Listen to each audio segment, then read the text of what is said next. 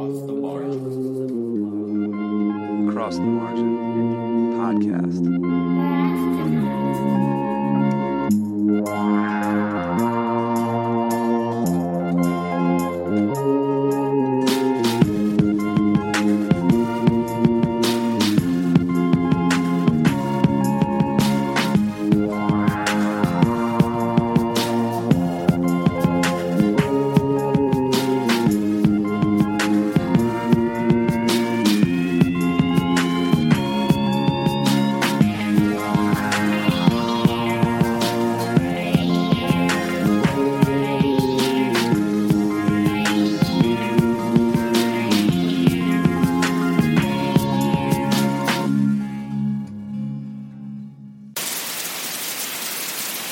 Welcome to Across the Margin, the podcast, where we take you beyond the margin, behind the scenes, and deeper into the stories. I have with me, as always, my co-host, Chris Thompson. What's shaking, Chris? Mike, it is a pleasure to be here tonight.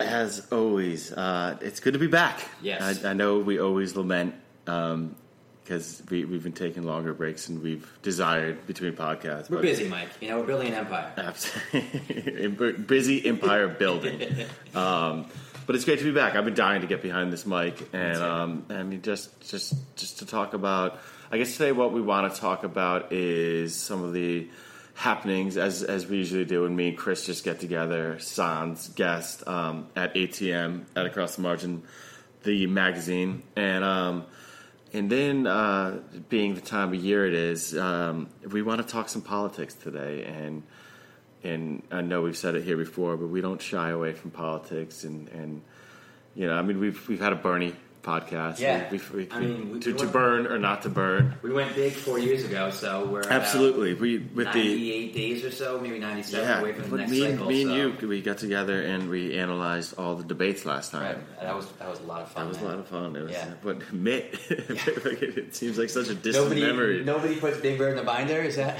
Yeah, yeah, exactly. Though there was Hillary Clinton had a binders full of women tweet recently because Donald Trump just put out his he chose like his economic advisors, and you know, brilliant man that is. There's no like true economist in the thing. Right. It's basically just a bunch of billionaires and you know, well regarded men and everything, but all men. And so she made a joke about, you know, she knows somebody with binders full of women. It was just whoever, I don't know if it's her who's running the Twitter or not, but some of them, she has some zingers once in a while. I truly appreciate the satire on social media these days concerning politics. You know, I can't believe it's a big part of it. It really is. I mean, I really can't believe how many articles talk about what the candidates are tweeting. Yeah. You know, shows. I mean, that's just that's kind of just.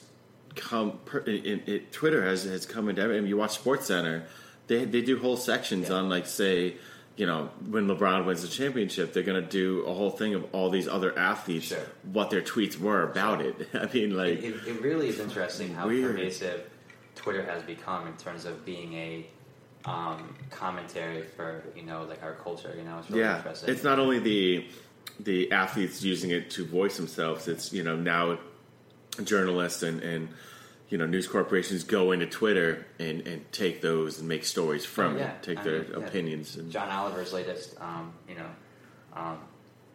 episode of his television show on HBO, you know, was talking about how, you know, a lot of journalists now are expected to tweet, you know, 6 to 8 times, you know, a day. Yeah. They're expected to write 3 to 5 blog entries, you know, and the watering down of reporting and stuff like that. Think about, like, the old school newsmen, like, where it's, like, his tie undone and his shirt, and just, like, and, like, imagine, like, they come into this day and age and some young person comes in, they're like, you know, this grizzled newsman's like, and we're going to need you to, you know, 6 to 8 tweets. Yeah. How many followers do you have? Yeah, how many followers do you have? Fuck you, man. Just get out of my office. Get off my lawn. I broadcast the moon landing. Yeah, right? Dude, I was there when JFK was shot. Like, fuck your followers. Yeah, exactly. I mean, and that's what's so upsetting is that matters. Yeah. And, like, that must, you know, like, instead of finding truth and presenting the facts, like, it's like, it's what did so and so say about it. It's both. I mean, let's not act like there's not real journalism out there. Listen, we use it too, and I hope that we can, play a little bit in both realms, and we can also find truths in some of the things we talk about and some of the stories we present. Maybe it'll be a different kind of truth. No question. It's still. No, this Twitter's good. I love me some Twitter, man. No, and I am able to, find so much great information by following people I really trust that news-wise or. If you have a well-curated Twitter feed, I preach boon to your I preach life in certain ways. The intensity of curating your social media. It's like, when people are doing unfollow binges, I'm like, go ahead, make your own reality, make it, which is, I guess there's some bad to that because you don't see both sides of stuff, but at the end of the day, you want to be happy, and you don't want to see certain things, and if you don't need a bunch of people talking, if you don't like cat pictures, you don't follow the cat. Exactly, But the biggest story is politics, man. That's what it's upon us now. It is. So that we are. I feel like we've been living in politics for the past decade for some reason. I don't know. It just feels like this whole political season has just been so long. It's just it's like the NFL, how they another sports now they seem to just extend their season extends, and then the off season, the preseason seems to get like these political races. It seems to have more of a reality television feel as like when you're watching like the trailers, if you will, the commercials for the trailer for it's a like debate. Trump versus Hillary, and like they really it's Kennedy Nixon. Yeah, it's like Mortal Kombat screen before you they show the fighters. It's like they really match. Totally, it gets you live.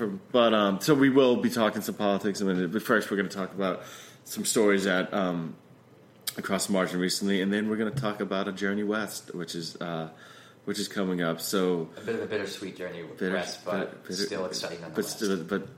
But sweet indeed. Yes. Bitter but sweet indeed. Let's get to it then. What's going on at ATM today and yesterday? We published one of the longer stories we published in a while. It's almost something we can look at as like a novella or something. I like the word novella. Novella's fantastic. It's like there's something cute about it or something. It's like a slider to a hamburger. That's exactly what it is. So we published this little slider called Hidden Secrets by Kay Booth. I don't think too many people read it today, but I'm going to continue pushing it because I think it's a wonderful little journey. There's a lot of mysticism in it. There's like this whole poignant family relationship dynamic, and also like a dynamic between lovers, which is very interesting. And I guess the most kind of important or enthralling thing about it is it's about the perils of greed. Sure. There's one person who's trying to do this one thing with others in mind, and there's this other person who's just there's gold involved. And, I mean, it's all. What I like about Across the Margin is that there is a place for long form fiction. Yeah, and this is one of our longer. This is one of our longer ones, and I understand. It's asking a lot of a reader to sort of invest that amount of time. When you think about how busy people are, but it'll be well worth the effort if you take the time for the story because it's very well written. Absolutely. Well, one thing we've done this summer is publish a ton of fiction. We have been, and I'm very happy about that. Yeah, and I like to look at it, and it's kind of like a seasonal thing in the way that I feel like we've put out a lot of summer reading. Sure. And you can take whatever your tablet or whatever, and you want to save the stories or whatnot. But we have tons of fictions, and as me and you, our editors' hats have been on. And I think it has taken away our ability to write a bunch. Sure, of course. We have received a whole bunch of really good fiction stories. I mean, we have published other things in the meantime, but what is there? There's Of All Mistakes and Sins was one. That was Seth Bainbridge. The Shadow of Development by Rita Fierro was awesome as well. And you know what? We did. Is it this week or last week? It was another T.E. Cowell piece.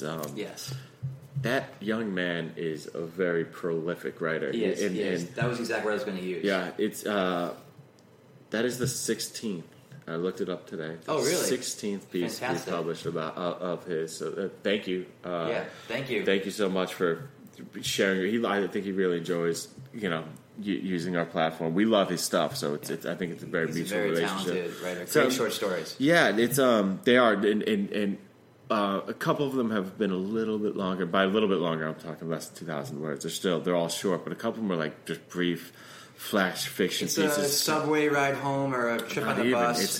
These are brief little like nuggets. There's kind of like snapshots of life. They're sometimes glum. They're nothing wrong with a little glum every now and no, then. he seems to have a good grasp on like the little things, the like the everyday struggle of like modern low to middle but low income American person just people who are struggling a little bit, trying to figure it out, man. And I mean, who isn't trying to figure it out? But like there is a little bit of hope in not everyone, but like in most of his stories, there's this underlying layer of hope. But I think so. The one we just did, and I think this. I hate to play favorites, but After is the name of the story. It might be my favorite, but some others to recommend would like the New Year, just New Year. A couple of flash fiction pieces that No and Nothing's Easy were really something else, and another one I can think of that was pretty special is called Before the Funeral. So he like Frederick Foote. We've published a lot of them. They kind of they send us a bunch of work, and they like working with us, and we have a great relationship with them. And it's nice to have a few contributors on the regular. Yeah, these are two constant. But thank you both. They're both constant contributors to ours. We're grateful for them. Speaking of Frederick Foote, he's dropped a couple intense articles on us about race relations in America, and there's some heavy pieces that mixed in with the fiction we were talking about this summer. I enjoy his writing style. It's a breath of fresh air because he really sort of challenges the reader to stay with him and keep going on. Like he definitely pushes the limits of especially with these pieces about race in America. Yeah. He does not hold back. No, I appreciate that. Yeah, no, he's saying this is happening. This is fucked up, and like it's straight to the core of the issue. He doesn't mince words. Yeah. So I imagine his stories were in some part influenced by some of the current events that were going on in terms of some of the unfortunate events that happened to members of our citizens of our country, against police violence against members of our society. He's fed up like a lot of people. So it sounds like he's fed up, and it sounds like he has some very strong opinions. And it's nice to let somebody who can get their thoughts out in an eloquent and well-rounded way. He's a black man living in America. He contacted me right away. He's like, "Can I?" Yes, please. Because I was having a hard time. We always try to touch on, the happenings of the world, and I was having a hard time piecing that all together. There was a lot of hurt, and Well, I think Frederick did a very good job of sort of speaking up. I told him, I'm like, thank you for giving us a voice on this topic. He's part of the family here. Right. I mean, I really like that we try to do that. Like we try to put our feelers out there, and when sort of things that are of a sensitive nature that really I feel that we should be talking about, and there should be a dialogue. We try to find somebody who we know, or someone who friend of a friend, or someone who maybe can speak on this subject. When there was things going on with the Ireland vote, go through the author Rolodex. Exactly. Yes. Yeah. Go on. When there was the vote for in Ireland for the same-sex marriage vote. We had someone who did you knew him? He was a friend of my sister's. Tom, and he did a wonderful job of writing a story. I know when the Pope came to visit, my sister actually ended up going to see him. Your sister wrote us a story. That's right. Yeah, my sister wrote us a story. Yes. She actually saw the Pope at the White House. Love that. We had Frederick Foote weighing in here on sort of his perspectives on the current state of I guess the message here is this platform. is here for anyone who listens to our We have podcast. And Sarah if there's Fader speaking up, a lot about sort of some of her. we have a lot of people who speak about either mental illness or disabilities the whole or just writing living. a truth thing. Absolutely. I feel like I want to remind listeners that we are definitely looking for people. We love short stories, we love long form fiction, we love poetry. But we also want people who want to sort of just an essay about what they're experiencing. Nonfiction. There's a home here. for that Yes. too. Yeah, exactly. Yeah, so I definitely. I even wrote a fiction piece, and I can't even remember when. I mean, most of what I write on the site is all nonfiction. Well, we've been really busy editing all these wonderful submissions you've been getting. So, I mean, it's been hard to sort of separate that. Fiction. I've always. It's my favorite thing to write fiction, but it's also I challenge. I find it to be the hardest thing because I take it so seriously. Sure. When you write nonfiction, you can kind of do stream of consciousness things, but I should have a fiction piece in mind. I'm going to put down real soon. I'm looking forward to editing it. So excited about it. Weren't you working on something? Is that a fiction piece? Yeah. I have. I tend to write these long, not novellas, but these very long short stories that ended up, being 10,000 words, 15, 20,000 words. So I mean, I have something that I've been writing for a couple months that's just about finishing up. And can you tell us what it's about? I'm actually really excited about it. Yeah, I can tell you what it's all about. I just saw that picture that you want to use as the header image. Yeah, I showed you the image I wanted to use for it. What does that remind me of? This is kind of weird. The Spider-Man when the guy from Wings. That's a weird reference. Why do I choose Wings? When he's fighting Sandman, yes. I chose what's his name with the actor. I chose Wings instead of the Wine movie. No, terrible. I was not a big Wings fan growing up. But let's just move on. Okay. Apparently, I was actually because I was a big Cheers fan. I loved Cheers. Wings followed Cheers for a couple of years, and I was at Thursday nights at NBC. I was there, man. I remember those days. The golden years, locked in. Yeah. Anyway, so I have this short story that is probably going to have to unfold into several parts because it's length, and it takes place in this. Speculative fiction, realm where humanity has overcome death, and basically by taking a pill, you can become immortal. And it's sort of This is a think piece, sort of looking about how society will change. And Thomas Hayden Church. Yes, I was completely wrong about his name, but. So this is sort of I basically the way my short stories work is I come up with an idea, and my idea I wrote down on a piece of paper one day was, what if people live forever? Yeah. And then I start to sort of just brainstorm and diagram out how society would change, and I sort of take some of those pieces and try and write a short story around it. So it follows this. I won't call him a police officer, but he is someone who is a member of the law, but he enforces a different kind of law. So.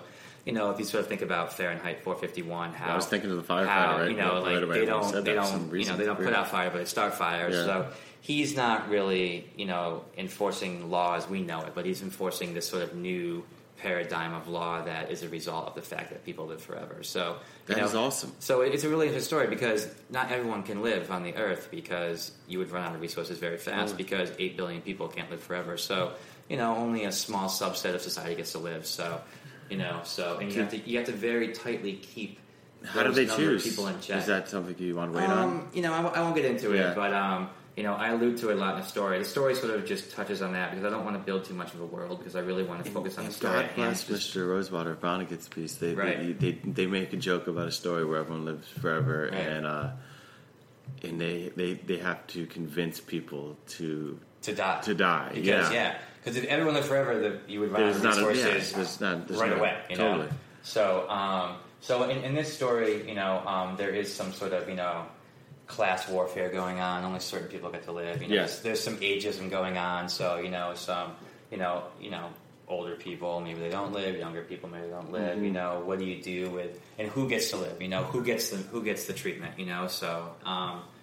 And so it's really, I like these sort of short stories because you can sort of world build and you can think about stuff like that. So I'm hoping in the next couple of weeks I can finish it up and we can get it out there on the site and you guys can read it. Now people are expecting it. We put the burden on you by I'm ready to go. I've been living it for the past couple of months, writing here and there on the subway or when I have the moment when my daughter goes to bed and my wife's asleep. I love that you write on the subway. That's something I just can't. I mean, It's- mentally writing. It's my just moment of writing. zen, man. It's when Yeah. I do, I I'm know. very prolific, I guess I'm talking about almost just like physically. Yeah. Like how you. I mean, you put down your what your iPad. I mean, how do you, I use the Notepad app on my iPhone, or I use your iPhone. That's your- I use pen and paper. I'm seeing a lot of writers doing that Yeah. these days.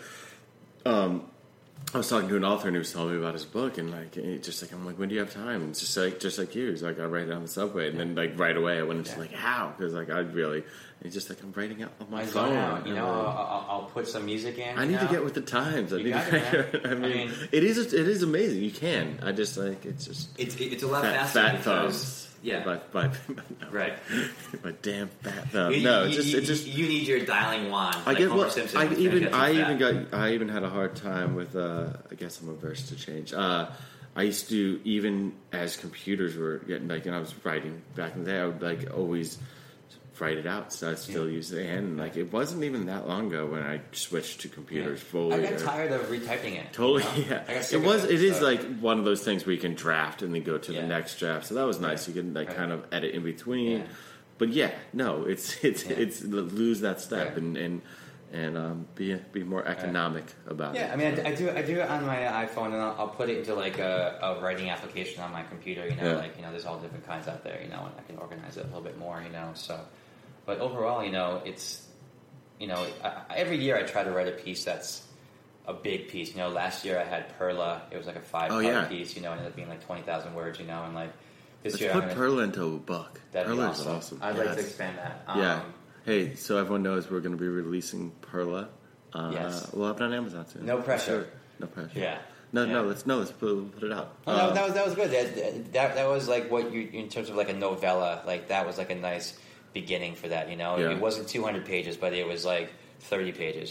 So I found that so cinematic. That was Perla was the dog, right? Perla was a Arctic wolf. One of the last of her kind. Yes. You should see the look Chris is giving me Canis when lupus, I said I mean, Canis domesticus, they're not too far off, No. But in the end of Perla, the wolf and the dog got back together, and it was creating a new species, so interspecies love. Good. Well, amongst the ruin of man. Well, I look forward to that, and I just want to mention one more piece that I really liked recently. It was by Jill Twist. I really took to this piece. It was called "Soon We Will."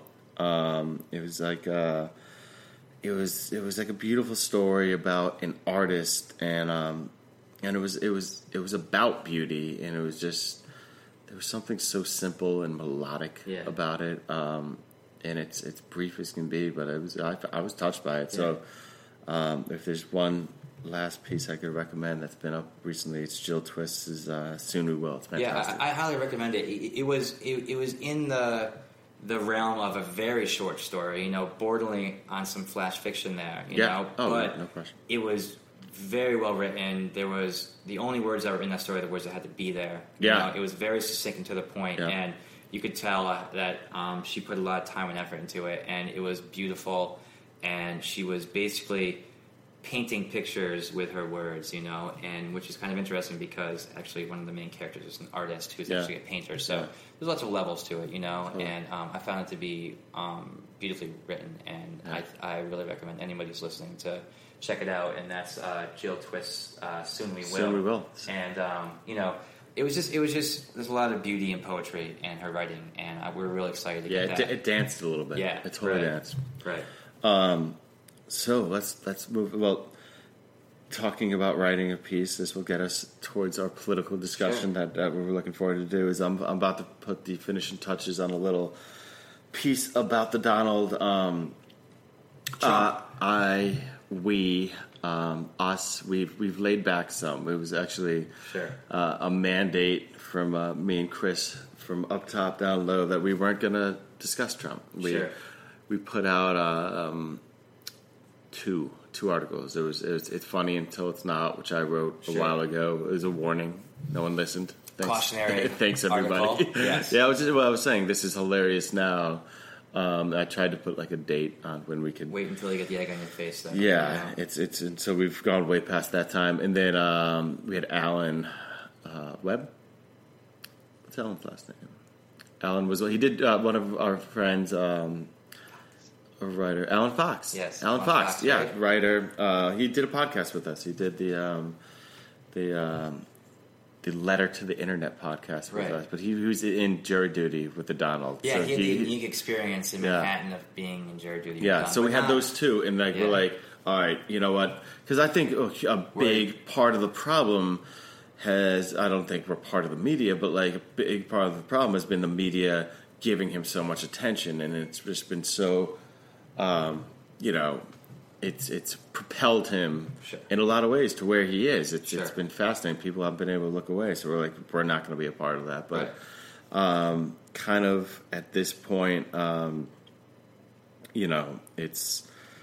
it's time. It's time to discuss it a little bit. It's happening. The election. Yeah, I feel we need to maybe ramp up the political discourse a little bit and start. I can't. I say we, but like I can't pretend it's not happening. I've been saying, this isn't real. Isn't. It's not. But I mean, and I still believe I don't see him becoming president, but like, but he's right on the doorstep, right? And that's so. Yeah. As scary as that is, it's fucking so scary. What this piece is it's kind of tongue in cheek, but there's sincerity in it too. I'm doing kind of what's the letter called that everybody can use? Like a form letter or something? It's a template type letter where anyone can use for their family member. I know a lot of people have Republican family members, and they want to. Republican. Yeah, no, I have a whole lot of Republicans in my family. Or for financial reasons, then. Fiscal. Supporting the fiscal Republicans. Support the NRA or being, anti-abortion, Yeah. So. Fiscal Republicans it's almost like a sickening thing to me, though, because it's just like, because like they're saying it's straight about money. Right. They're like, money is more important than social issues. Sure. That's always, I don't know. But I get it, though. I mean, I have so many fiscal Republicans in my life. I do. Very much so do I judge. But so it's like a letter saying that like it's almost like a letter begging to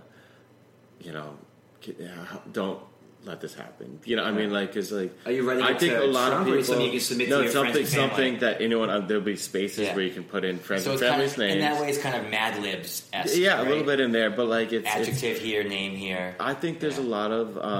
I actually feel bad for some good-hearted Republicans out there because they are pushed up against a wall now, and they don't want to vote Democrat, and but like the real thing that's happening here is that you have to choose love of country over love of party right now, because this is, I mean, and I don't know, there's a narrative out there that like we're choosing between two evils, and like I don't argue fully against that, but I that's not right. This is not. I heard Bill Maher say this is not a push. It's not a push. This is not. There's no. These are two equals, like two evils, and no, they're not. I think what Bill Maher actually said was, we need to know the difference between an enemy and a flawed friend. Right. And so, it is not a push. This is of course. Hillary's warts, they're intense. Like she's far from a perfect candidate, but like, she does have the experience. She's qualified on many issues, and she's on the right side of many great social issues. Sure. So just the idea that like there is a true evil here, but like so right now you can trust her. No. I mean, we can trust that she's a better candidate. Like she. We can trust that she's a lesser of two evils. Yeah, but I mean, she is still. She is a cog in the great machine that has been putting profit ahead of good, the good of the people for a very long time. She's part of the machine, man. This is a unique time. Never before have two candidates been less liked. Yeah. What if the numbers are? They're depressing. What did even? But it sounds like you have a very interesting slant here in terms of how you want to approach this story about Trump, and I'm looking forward to reading it. No, definitely. It's basically begging people not to do it. I mean, but well, so this will be our first dipping our toe in the water of the political presidential landscape here, and I really think that we'll have more to say, and we encourage other people out there to submit pieces if you're interested in it. But no, sure, but it's like it was easy last time. Like Obama was such such a force. Like it was. I mean, those I really felt that Romney couldn't measure up to him. He's a great orator, and he's the greatest orator I've ever seen. Right. I mean, he was inspiring. In his what words. was going on? That Denver speech when he accepted the DNC numbers, it was chills head to toe. But I haven't seen anything like that yet, and I'm not really convinced I will see. No, it's not. It's definitely not going to happen. Right. But it's. I mean, for those who, me being, I was a Bernie guy, and many of us. I mean, anyone who wants to change, who wants to take a step in the right direction against like the corporate state, Hillary is a tough pill to swallow. Like I am with her, as they say, but like it's. I mean, I feel like there's a backlash against people who are like begrudgingly voting for Hillary Clinton, but like it makes sense to me because I mean. She's a borderline war criminal who undoubtedly has taken millions of dollars from Wall Street, from pharmaceutical companies, from weapons contractors. She's been loose with the truth. She's kind of a gangster too. Yeah. Like it's impressive what she's done in there. On the other side of it, she can hold her own. She knows what she's doing. She knows what she's doing. She's in the game, man. She knows what she's doing. That's why she's qualified. That's why she fucking kicked ass. She fought fire with fire. Totally. So I mean, like. But, I mean, when it comes down to it, let's say she becomes president, I'm not going to be thrilled about it. No, I guess what we're getting is like a kind of a status quo situation, and that's, she is. I guess someone's got to be president, Mike, so, But it's more the same, and, but political paralysis, like, dominated by the corporate elite, that led to this Trump thing that will lead to worse. Hopefully this will be a sea change. And people will wake up and maybe after we go through all this, there'll be a new dawn. And maybe we'll have realized that we made a lot of mistakes. And but we do need real change. We'll have a 3-party system or something, or it's just, the Tea Party will up in flames, and Republicans will maybe go more towards the center as opposed to the left. And Democrats will be less liberal. Maybe we'll. Everyone will be just sing kumbaya in a fucking circle. And I just feel like we're getting like spoon fed more of the same. Like we do need real change, and Hillary's definitely not it. But like I feel like I don't mean to be getting conspiratorial, but like it almost feels like this is the trick. Like this Trump thing's the trick. Like it's like we can't vote for this monster, so let's vote for more of this corporate saying. Right. I'm going to vote for Hillary. Sure. I'm excited to vote against Trump. But I'm not excited. It feels like a trick. It feels there's the other side. Let's get everyone excited for more of it's not the financial system that's really keeping people down is not going to change. Let's be excited for the right reasons. The military, Let's not be excited because she represents anyone but Trump. And then let's not. Yeah, she's not an egomaniacal, racist, fascist, sociopath dunce. Like she's not. Like she's got that going for her. She's got that going for her. Right. But she's still a tough pill to swallow. But it's a pill we must. I'm with her, man. These aren't my words. These are definitely not my words. But she is either we get the first female president, or we get the last American president. Exactly. Which I always think is funny. Or we elect the man who's going to invite the downfall. The fall. You can go two ways here. You can have a positive, you can make it negative. I think a lot of people think that maybe our empire, I'm air quoting that, is in decline, and Trump is just the manifestation of the fact that America has had his day. And the sun, or we could have a female president, and we can be excited about that, you know, and hope eventually we can move on. We can move beyond race or sex and just have someone who's a good leader, you know, and cares about American people. And I don't know. Well, that's what's crazy too. Like, these are the two. Like, there's so many gifted, brilliant minds out there. They just don't. But it's all about money, Mike. You know, and they don't want the job. Yeah. Like, I mean, who would want this job? Who would want to be a politician this day and age? Yeah. I want to know who's someone who thinks they can make some money off of it. Yeah, you know? true. Because every single person who goes into it for these altruistic, very positive, I want to help somebody reasons, realizes very fast that it's all fixed. Yeah. And it becomes a much different story once you become an elected official. I was just looking this up right now. Actually, it was because you're like with Trump. Like, it almost feels like Trump is the middle finger, right? Like, he's the middle finger vote. He's the fuck you vote. Fuck you to the government. He's right? the Mountain Dew, motocross, because like there's been multiple countries now, and I'm looking. I don't think the only one was Guatemala, but they did it.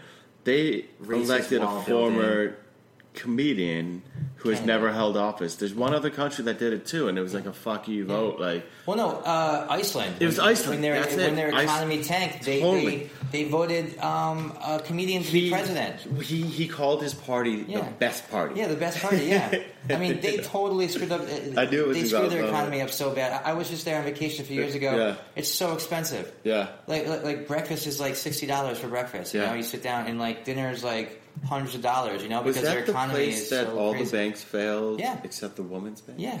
It was a bank that was run by a woman. That you're very right. Yeah.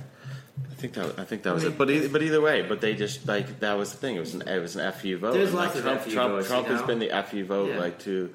So there's almost something cool in that frustration, but you know, but it also leads us straight back to, you know, more of the same. And actually, I watched Michael Moore's movie finally. Have you seen it? The latest one. It's Who to Invade Next. Sure. And the premise of it is not you think it's like might be a war based movie, but it's he goes to all these different countries. He invades, quote unquote, invades them, but he's just trying to pick, you know, different pieces, ideas that they have. Yeah, he's trying to cherry pick what works and what doesn't. Exactly. Yeah.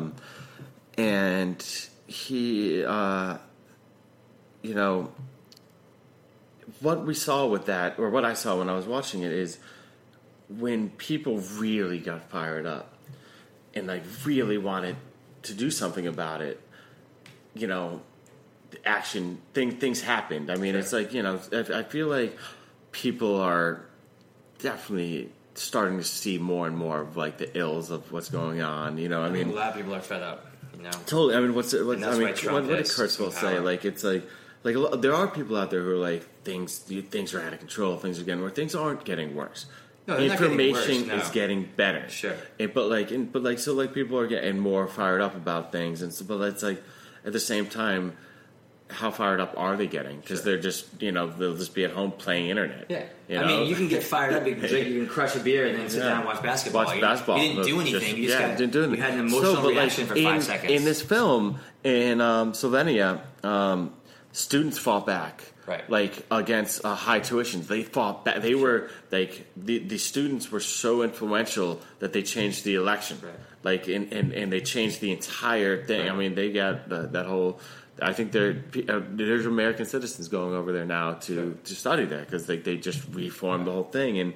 And Tunisia, like, women stood up for their rights and, like, totally changed exactly what's going on. And it was great to see what action, what real passion, what real angst can do. And like, it just, you know, as many people, I mean, me, myself included, like, that, you know, can get all upset about things. It's just like, you know, how upset are we? Like, and like.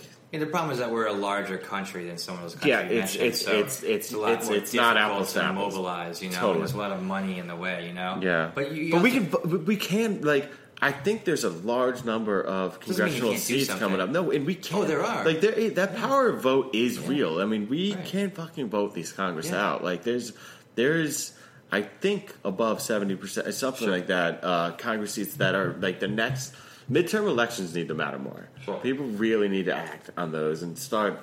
People don't really care that much.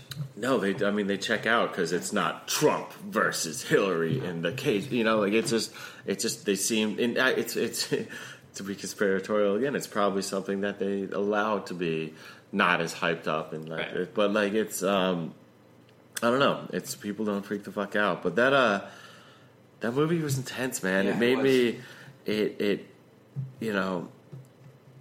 we could be doing so. Like, everyone's like, America's the greatest. We could be doing so much better. He goes to Italy. He shows the how much vacation time they have. Sure. And that's a quality of life thing. Yeah. And they have like 7 to 8 weeks of vacation time. Some countries have more. I mean, if you have a kid, you can get some of these countries you can have a year off. Yeah, they paid for their honeymoon here. Yeah. But like, one thing that was neat is they didn't just show the workers all like hurrah, like they had an August off. They showed the CEOs of these very profitable companies, and they were so concerned with the happiness of their workers. He's like, isn't that affecting your money? And like, it was like, no, we can be profitable and have happy workers. In fact, we demand it to be that way. Unfortunately, that's why those countries aren't the greatest countries in the world. Because part of the American ethos is to work ourselves and work. And if you have a problem, you solve it and you get to work. And then you get your 2 weeks a year, and all the rest. We're just missing the point. That's missing the point for the quality of life thing. We should all just move to the Norway idea, just or the Sweden idea. Or like no, it's not about. It's because everything has warts. It's not about. It's just like we all no can one be doing. Has the best answer, Absolutely, we could all be doing so much smaller better. Or larger economies. He goes to France and like the school lunches there, and they put them up next to like what the kids are eating. School. There was courses. Right. There was courses. But France also has high unemployment among its youth, Mm-hmm. So I mean, and it has a problem with a lot of Middle Eastern immigrants coming in, and now there's all this terrorist violence going on, So I mean, everybody's got their pluses and minuses. No, but that's what he was just picking up. But he does a great job of cherry picking all the positive things. Absolutely, that's sort of building this idea of this perfect country. Like these combined can work. The one that really was intense to me was the Norway's prison system, sure. And it was maybe. I think the word prison is like a quotes kind of thing. They were hotels. It's very they were subtle, hotels, and like they definitely. It's nothing like Rikers Island in New York, man. Well, no, that was what was so intense about it. It was so sad. They were showing like images of I mean, you get what happens in our prisons, and especially if you think of the prison system as a whole and the new Jim Crow and all that, it's so sad. And so they were kind of doing these cross shots, showing someone getting admitted in our prison and someone allowed to I mean, it's not apples to apples, but it was like. So you're talking about the American prison industrial system, versus the Norwegian one, and they're much different. Yeah. There was. Yeah, they actually believe in rehabilitation. They believe it's a recidivism rate there. They are getting them ready for the world, straight up, and that's not something that's believed in here. It's because it's money. But one thing really struck me. I'll stop talking about the movie in 1 second. But it's something that I had to look at myself in the mirror on. Was I don't know if it's like a revenge thing or what it is, but they had that mass shooting in Norway. Remember the island and the guy, and there was campers and he's a white supremacist. Yeah. Anders, I forget his last name. Yeah. I'm sorry, but he crazy psycho bastard. Yeah, and I can't remember how many killed. There's a good number of people. There's a lot of people, and they 44 or something like that. It's just a lot of young people. It's not right. There was campers. There's a lot of campers, and they talked to one of the fathers of them, and this guy, he did not, want to see him die. He's he didn't even care what. He definitely cared that he went into the system, but he's just we have a system. He's going to go into the judicial system, and he's going to, they're going to deal with him there. And I was just thinking, if my son was killed, if my daughter, if she was killed, like he was, I would and I say these things when I see any of these mass killings thing. I'm like, dude, throw him in a cell. Let him rot. Not worse than rot. I want things that are worse than rotten to happen to him. And he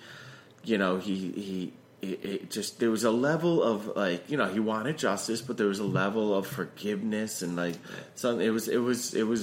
It made me think about like some of the darker places I can go when something affects me like that, and that I think a lot of us here do, and that messed me up a little bit thinking about that. Well, I mean, it's a good testament to their cultural and societal slant. I mean, they sort of maybe have been indoctrinated in that sort of mindset from a young age. So they believe in forgiveness. And maybe, and someone said this, I was just outside of religious reasons, just in general, Yeah. Whereas in the United States, maybe we're a lot more tuned into punishing people for their actions. And maybe I'm wrong. Someone was saying this to me when I was discussing with them. Maybe it's impossible to put yourself in the shoes of someone who's been through that, so you don't really know how you would react. So maybe, I'm pretty sure I would, want to do some really evil things to that person, but you don't know. Maybe there is finding some sort of forgiveness and there's a lot of different ways that you can heal and deal with it. So the ultimate sort of thing is to forgive your enemies and forgive the people who have transgressed against you. Yeah, that's holding bad evil in is only going to do worse for you. So exactly. But I guess the moral of that story is we can do better, we have a very interesting less than 100 days before us here, before we elect a new president, and we've talked about some very, very interesting topics here, and I know that the state of American politics seems like a circus show right now. I know that the state of our country is definitely talked a lot about in terms of that it's on a downward slant, but I don't really feel it's as bad as people think it is. It's just the 24-hour news cycle needs to latch onto something. Yeah. So why not just talk about the insanity of it's not only the increase in information and the way we can visually see we're things more that informed happen. than we've ever been, Yeah, but it's also like what you just said. They'll rub it into the ground. But we're also more out of touch too in certain aspects, So sure. I think that the fact that politics has drifted over into spectacle now is sort of cheapened it a lot, And I mean, it makes sense in terms of how technology is progressing, and it seems like eventually you would take two things and you would just make them one and the same. I mean, I think there's been lots of movies and books that talk about this kind of stuff. So I mean, it's sort of like these speculative fiction ideas are coming home to roost, But I'm hopeful that things aren't as bad as maybe everybody makes them seem. I was just going to say the same thing. Like at the end of the day, I still have tons of hope, and I always make this joke when I'm talking about this. I have a lot of hope for people. I'm very worried about what we're doing for the environment. I think if we can figure it out before the world burns, I really believe that it like you just spoke of the spectacle. I think that spectacle is becoming so fucking obvious now that people are it's either you choose to be that's a spectacle, I can live with it, or you choose to be that's we know about the spectacle now. It's there. We can't. The information is in our face. All this technology and everything. It's there's no way we were seeing it all, and I can't think of any other way besides that being good for everyone as a whole. It's for, and I know we've talked about this in other podcasts. I believe all roads lead to empathy, for empathy, because if the more you know, the more about somebody, the more you can empathize, the more you can understand, and the better place we can go with that. So I mean, I just feel like the media likes to latch on things that in this day and age sort of sell advertising and generate clicks, So a lot of things that you're hearing is a bit extreme or a bit slanted towards things that are going to generate headlines, are going to generate people coming to their site and going to generate revenue, So, but add agenda-driven journalism to that. But underneath all that, there's still good reporting. There's still good people keeping politicians in check, So I think all is not lost, I'm optimistic for these debates. I'm optimistic for the political process. I'm excited to see where we go, and I'm looking forward to Hillary Clinton being the president of the United States and having. I am excited for the first woman to be in office. Like we have to see that through. That is a milestone. Donald Trump to release his tax return so we can see what really the fuck is going on. I was watching the fucking Olympics the other day, and I happened to see, and I apologize, I don't know which country. No, I'm not even going to guess. A woman swimmer. She broke a world record. Sure. And her husband was the coach. That's fantastic. I thought you were going to say Michael Phelps giving that crazy stare down from his number one rival. You see about cupping? Yes. You see the cupping? Is that good? I want a cup. Cupped yet? No, I want a cup. Yeah. What is it? I don't know. Except for the giant hickeys that leaves on your body, you see those? I'm into it, So. All right, so just look that up in the meantime. Hungarian swimmer. Her husband. So she wins this huge race. She's in the NBC broadcast. I was watching it live, and the NBC broadcaster, while they're showing him clapping and cheering around, he's like huge, amazing buff moment. dude. You're right. No, I know, but like he's like, and there is the man responsible. So they gave him the credit.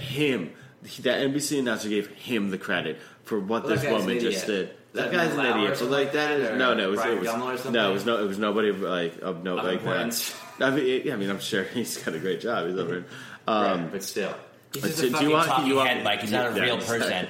These guys play to fucking just put on makeup and talk. No, but that just like I just thought that was just like it exemplified how in just a small way how far we come. Like because that's standard. That's regular shit. Like that's all every day. I was watching the opening ceremony and all these countries that came strolling in, and they have all this strife, this political turmoil, this violence.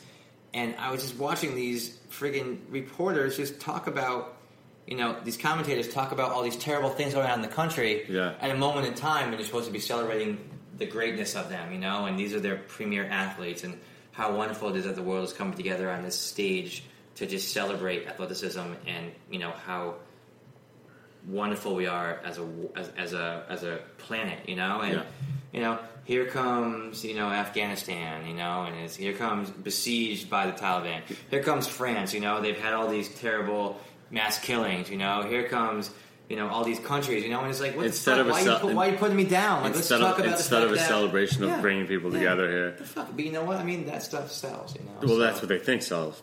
Right. I guess it does sell. And it's the same kind of thing. It's like this is supposed to be a neutral playing field. It's supposed to be like, the world on the stage, and we're talking about these terrible things, we're politicizing and we're turning even this into a spectacle, And it's always been though. Hasn't this always been kind of a metaphor for war though? There's like the Olympics are like a metaphor for war. Right, like who's the best country? Yeah. Extreme nationalism always scares me. Right. Extreme. Really interesting. If you look at the medal counts right now, you don't really see Russia up there, And, and they've had some controversy with their state sanctioned doping scandals. They just threw out their wheelchair teams. Yeah, I know. I mean, they almost banned everybody from competing. So it's really interesting. But anyway, that's a whole different podcast. Yeah, but I guess me and Chris is trying to say we still have some hope. So. Yeah. We politics is always a sort of difficult thing to talk about, But me and Mike like to, dip our toes in the water and add our voice to the mix, and hopefully, you can get something from it, So Chris, yes, Portland, huh? Yes. So Chris is. So this is the other thing going on. Yes. We're gonna close down with my esteemed co-host, co-editor. He will still be. The co-editor at Across the Margin, but he's leaving Brooklyn. He's going to Portland, Oregon. Yes, Michael. After almost a decade in New York City, has been 10? Based in Brooklyn, I am setting my sights out west. Going to be taking the Oregon Trail. Yeah. Going to be hopefully I don't get dysentery along the way, or I'm going to be setting up shop in Portland, Oregon. I'm going to be putting down a flag and setting up the West Coast office of Across the Margin. Awesome. And for all you people out there who are listening, who find yourself on You know, all you West Coast Pacific authors Northwest, and everything. All you people, we have a branch out there. Let's meet up. You know, and just for the sake of this podcast, there's obviously going to be a change in format. I'm not going to be able to, which breaks my heart, Chris. I'm not going to be able to sit across from a microphone with Chris, but there will be a change in format. I'm sure I'll never be alone in here. I'll always have guests I'll be talking to, but also, Chris, this is Chris's mic too. This is Chris's show, so we're hoping that having one of the hosts out on the West Coast, he's going to be bringing some people to talk to. So hopefully this just leads to more podcasts and more discussions and more people and more stories and everything that we're all about. So we're excited. This is not me and Chris's last podcast. We have him coming back in not by far. Mid-September, though. We already have a date for one. But he's coming back we're going to be at the Brooklyn Book Festival. Yes, we're super excited about that. Why don't we do a live from there? That'd be awesome. I'm going to get the equipment that we can do it live. We can bring that. New York City's largest book festival. This book festival is dope. Goes on every year. So we're going to be there across the margin. We're not just going to be there. We have we're booth. We're part of it. Table, swag, booth, books, me and Mike, everything. Books. No, we're coming hard. And come see us. September 18th at the Brooklyn Book Festival. It's right downtown Brooklyn. It's amazing. I went the last couple of years. I've gone every time. I'm just walking around. We're right next to Penguin Books. Yeah, exactly. They put us next to the big boys. Yes. We don't know that. We don't know. They're going to keep us far away. We'll be getting some of their seconds. Yeah, exactly. Yo, Penguin Books. No, but it's seriously, every publishing company, it's outstanding. Bring your kids, we'll have balloons. We're honored to be a part of it. Mike will be face painting people. Yeah. Little kids, so. Let me ask you, let me put you on the spot. Yes. Just before you go, I know we said we're going to do more, and we will, and you're going to be talking a lot on your. I look forward to it. On your coast. On my coast, my island. Bi-coastal. As an editor of nearly, I don't know. I think we're over 700 now. We're over 800. And, 800. Let's just round up. Let's get real. An editor of nearly 1,000 articles. Right. Or stories. What would be your advice for writers? Oh, man. Whoa. Can I just while you think? You can put me on the spot, man. You can think for a second, because what I'm gonna answer for you a little bit. One thing I'm noticing about Chris with his editing these days is he's getting real fired up about when you give a character a name, use the name. Like there's a lot of yes, that's been one of my latest pet peeves. The beginning of the story, you're going to introduce us to, say, Raphael.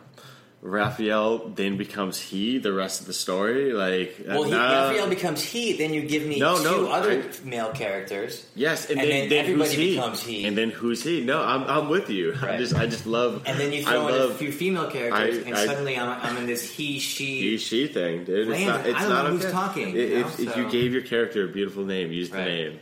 I think that names of characters should be labors of love, and you should just like. You give. I think that I hope that you give your character a name for a reason. You know, I mean, maybe it means something to you. Maybe you knew somebody. Your character is inspired by somebody. You know, based off someone you know. Interesting name you happen to just come across in your travels. You know, so and you wrote it down. You know, so but to give me that name and then to start giving me he and she. You know, it's sort of, you know. Gets me a little bit fired up, you know. So I definitely would advise, you know, young writers out there to really pay attention to the fact I didn't mean to back you into that answer. No, I love being back in the corner. You know what? I really feel that my biggest piece of advice is, listen, we as the reader and me as the editor, I am not inside your head. Yeah. I do not know the full story as you have it all planned out, you know. So when you start to sort of tell me the story, think about the fact that I am not a partner next to you reading all your thoughts, knowing exactly what you're thinking. So give me detail, give me specifics, you know, fill that sentence out. Yeah. Don't just assume that I know what you're talking about. Because a lot of times, you know, I'll read these really great stories, you know, but, you know, there's these instances every now and then in these paragraphs where I just am completely lost because I have no idea what you're talking about because I am not there alongside you. I don't know specifically what you are talking about. I think you, as an editor, have made my stories better in that way because sometimes I think there's that general, like the base of knowledge. As a writer, you give, in your own mind, you give your reader a certain base of knowledge. Sure. And like you're like, I'm writing to this level. You present to them, or this just level no, just of you just assume they're there, and that assumption is often very risky. Yeah. Because you're saying, oh, they get that. Right. It's better, I think you're saying, to take that one step further. Yeah. I mean, give me a little bit more. Just specificity is something I think we're always asking for from writers too. Sure. Like, and it's not only just like, it's a microphone, say the brand, like or whatever, just something like specificity is a big deal. Let's talk about what is it, but like in just show them the light. It's dark. Paint me the full picture. Show them the light. Exactly. Like if you're moving me from scene to scene and you're moving the plot forward, don't assume that I know everything. Because I don't. Because I'm a reader and I'm reading this for the first time, so I don't have the intimate deep knowledge that you have in your mind. Like I don't know what the person looks like. I don't know what the character traits are. Yeah. I don't know the setting. I don't know what's going on in this room. Don't just tell me you're in a room and then suddenly give me this other plot driver. Take me to that plot driver. Yeah. So my biggest piece of advice is that detail and specifics and painting this beautiful portrait as you move along are all positive things, because I get really frustrated, and it's not negative. It's just I give excellent commentary and feedback to the authors, these writers and words as to submit pieces to me. I will say to them, give me more here. I don't assume that I know what you're talking about, because in most cases I don't. So, my biggest piece of advice is just paint the full picture. Yeah. Don't just assume that I don't know. Assume. Don't assume. Make ask you me. Ask you me. Exactly. Ask you me, right? Because at the end of the day, you're trying to tell a story. And if you don't give the person who's reading the story all the details, it becomes a little frustrating. Yeah. Because suddenly you don't understand it, and you want to say... Editor's frustration coming out right now. Yes. No, because what you see is a bunch of stories that you're like, just this little bit more, make it that much better. Would like a little bit goes a long way type thing. And me and you have this nice. We talk about wooing each other. Let's just let's sell it to each other a little bit more. This is great what you've written, but you know what? If I had a few more words and a little bit more descriptive terms, or if you gave me a little bit more insight into what you're saying, it would work so much better. Yeah. So, and we can always take it away after if it's too much. That's what, if you have an editor to trust, you just the more throw it all down there and then we'll clean it up. Exactly. No, we haven't done too many of these. We've done 13 or something podcast. Lucky number 13. I am just as you walk out this door, I'm thinking of us running to Iron Solomon's house when we didn't even know. As we walked out, when I packed my microphone in my bag and I walked out the door, we weren't sure. We were standing on the corner in Brooklyn near his house, waiting for the confirmation. Can we go to? I'm talking about the interview with Iron Solomon we did, which is a big deal for us. Iron Solomon's a legend, and he's a big battle rapper. Yeah, just huge in the rap world, and we're standing in the corner we got this interview. I'm so prepared, so excited. And I think about that. I mean, I think about the time we're doing the letter to the internet where you just stood up and went left and took a piss, and we're all just sitting there did he just leave to take a piss without telling us? And Nature called, Mike. Nature called? No, when we had Rajan, it was a science fiction writer. It's one of my most favorite podcasts. The ABCDs of science I wish it sounded better. But it's the early days, Mike. No, but our intro sounded good. Our interview sounded good. That intro was one of the most fun I've ever had in the podcast. We got nerdy, but you came in and what Chris did is, and you could never see this beforehand, is he set up all his dad gave him his collection of these sci-fi books, right? And he set them up all on the table, and just so when Rajan Khanna came in, who's a science fiction writer, he's just he sees us with our mics and our big grins. We're all we love these things. We love podcasts, and he just sees these books laid out. He's look at these nerds. These dudes are nerds. Right. Dude. I had to show off my Asimov, my Bradbury, my Clark, and my Dick, my ABCDs. Those awesome pulp novels from the 50s and 60s, you know, like that's my formative years there. Yeah. You know? Like I read all that stuff and it made me who I am today, you know. Yeah, so, but it just makes me think of just like, you know, our podcast. So it's nostalgia, Mike. I can't it's a great thing. I can't thank you enough for these journeys we've gone on, and I know there's many more ahead, but like thank you for these podcasts. I really appreciate it. It's been a pleasure being here. Us. That's me patting his hand, handshake. We would hug, but so listen. So I'm going to be setting up shop on the West Coast. Driving cross country on Monday, and you know, within the next couple of weeks, I'm going to be living out in Portland. Write some stories, or just tell us. I got some plans. Let us know what's going on. About we could do something with that, but you know, this isn't the end. This is a new beginning. Yeah, absolutely. You know, and just because I'm going to be 2,800 miles away does not mean that we, meaning me and you, Mike, are still not going to be behind the mic. No. Spitting out these episodes and having fun, you know. It's 2016, man. Right. I'll be back here in a few weeks. Good. You'll come out and see me. Awesome. Yeah. We'll meet in the middle somewhere in Iowa. The mic will always be there. Good. Thank you, Chris. So thank you, Mike. Thank you all for taking another journey with us beyond the margin. Really appreciate it. Yeah. Thanks a lot, guys.